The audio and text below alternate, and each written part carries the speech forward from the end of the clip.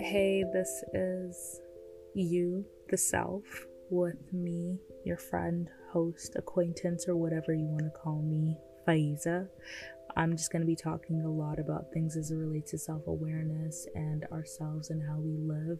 And honestly, these are just from conversations I've had with friends or just observations I've had with life and just the world around me. And I think it's just interesting to talk about these things.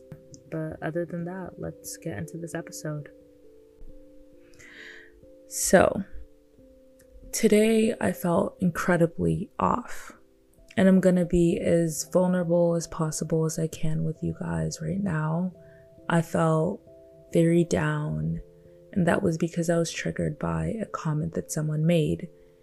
And this comment wasn't necessarily directed at me, but it was something that I pondered on deeply because I felt like it had an effect on me. And I promise you, it's ironic that today's Valentine's Day and the topic is somewhat about self-love, but let's actually isolate, the day for now and bring ourselves to our thoughts. We all have thoughts and internal voices that seem to rule us or guide us. Some of us don't really know how to control our internal voices or even know where they come from, while the lucky few are able to control it. So I'm just curious about, when we look at the mirror, what do we see and what do we tell ourselves? I know for me, based off of how I was feeling as a result of that person's comment, I felt very low. And when I got home, I walked into my bathroom and I looked at myself and I saw a sad woman. And I kind of added fuel to the fire by emphasizing or reinforcing why I was a sad woman and reinforcing the negative thoughts that were in my head. And it was intriguing to me how I was able to just spiral from that one thing, which, like I mentioned, wasn't necessarily about me, but how I was able to define it and make it more so about me and about my worth.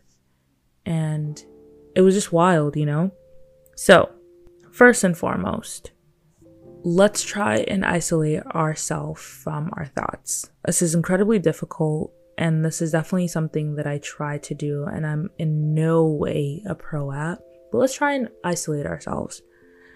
And I'm bringing this up just because I've said this before, but objectivity does not exist. But assuming that it did, how would you describe yourself? For me, I can't give a straight cut answer. I think that the easiest way for me to describe it is through looking at the physical characteristics and say, hey, I'm a Black young woman that was born and raised in Nigeria by great parents who cared about me and continue to care about me consistently. But that's me describing myself from the eyes of someone else, essentially, by attaching myself to my parents. But I noticed that I'm doing this right now because I genuinely believe that I cannot describe myself outside of those labels or outside of those people. The only way I'm able to describe myself is through justifying the not so great things about myself or the things that I'm not quite fond of as it relates to myself. This obviously differs based off of different moments when I'm vulnerable and alone. So some days I'm indifferent when I look at myself, other days I'm hella confident and I'm out here talking about how I'm a bad bitch, brilliant, all that stuff. And then on the low days, I'm overly insecure.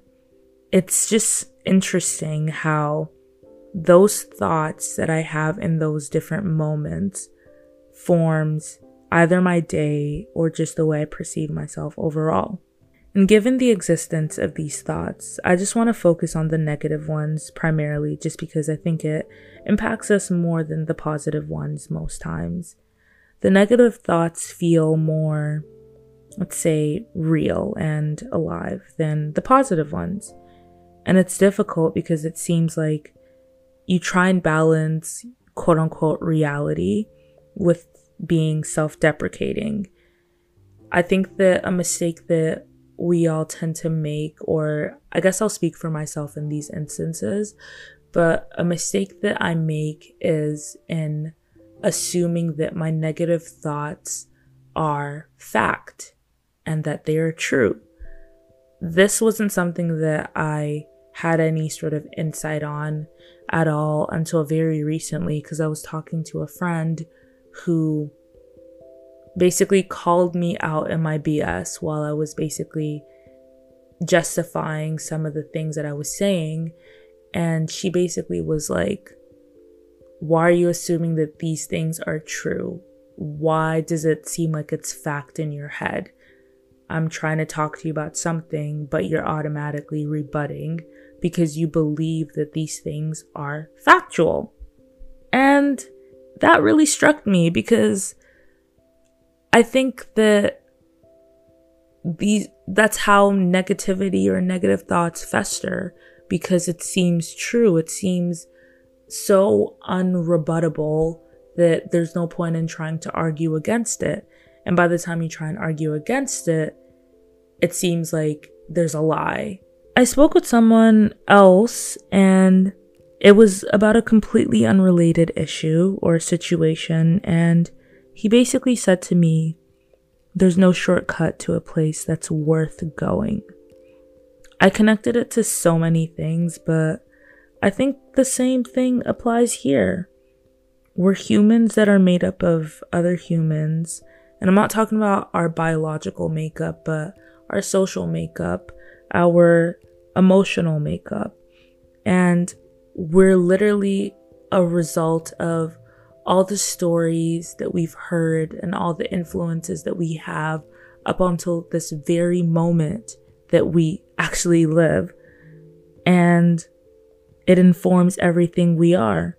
So depending on the ball that you've been given and the people that you've come across, the words you tell yourself are majorly influenced by those people. But in order for us to try and challenge or change that, it takes time and effort, because you're basically challenging years of things and people that have entered into your life and entered into your psyche. Like, it's so difficult. So it's virtually impossible for you to take any shortcut to that point in your head where you basically try and rebut and truly believe that your rebuttal of what you've kind of deemed as fact is gone. There's no way in you being able to do that. And even in those shortcuts that you attempt to take, is that place really worth going? Is kind of putting yourself in compromising situations as a way to either numb what you're feeling or numb your thoughts or silence those thoughts, a way for you to get there.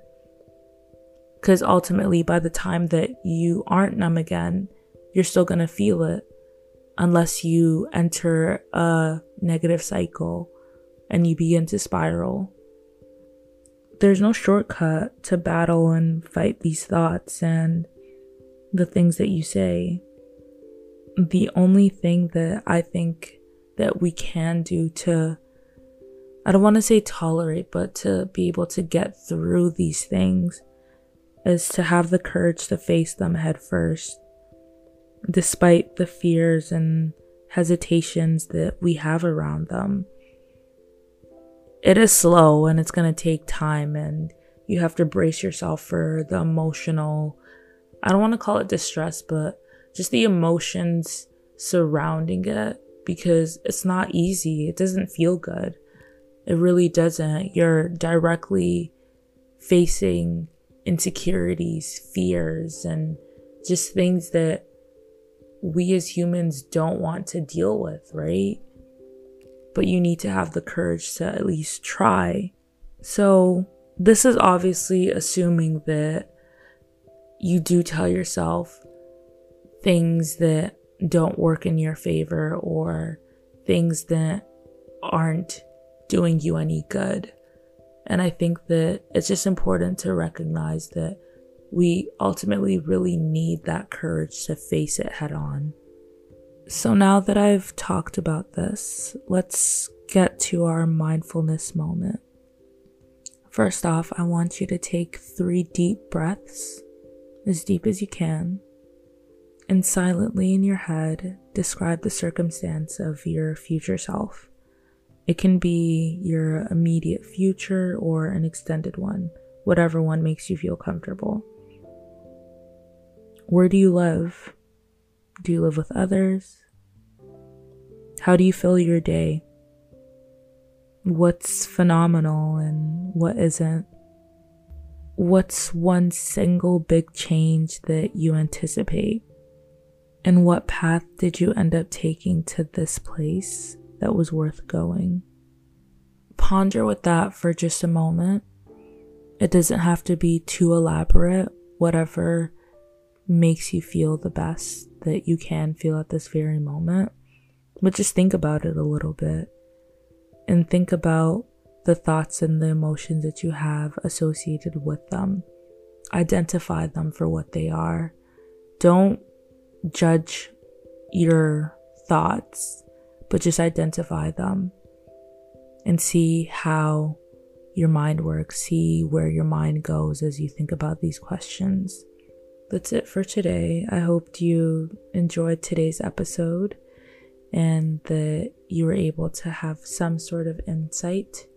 And even if you didn't, that's perfectly okay.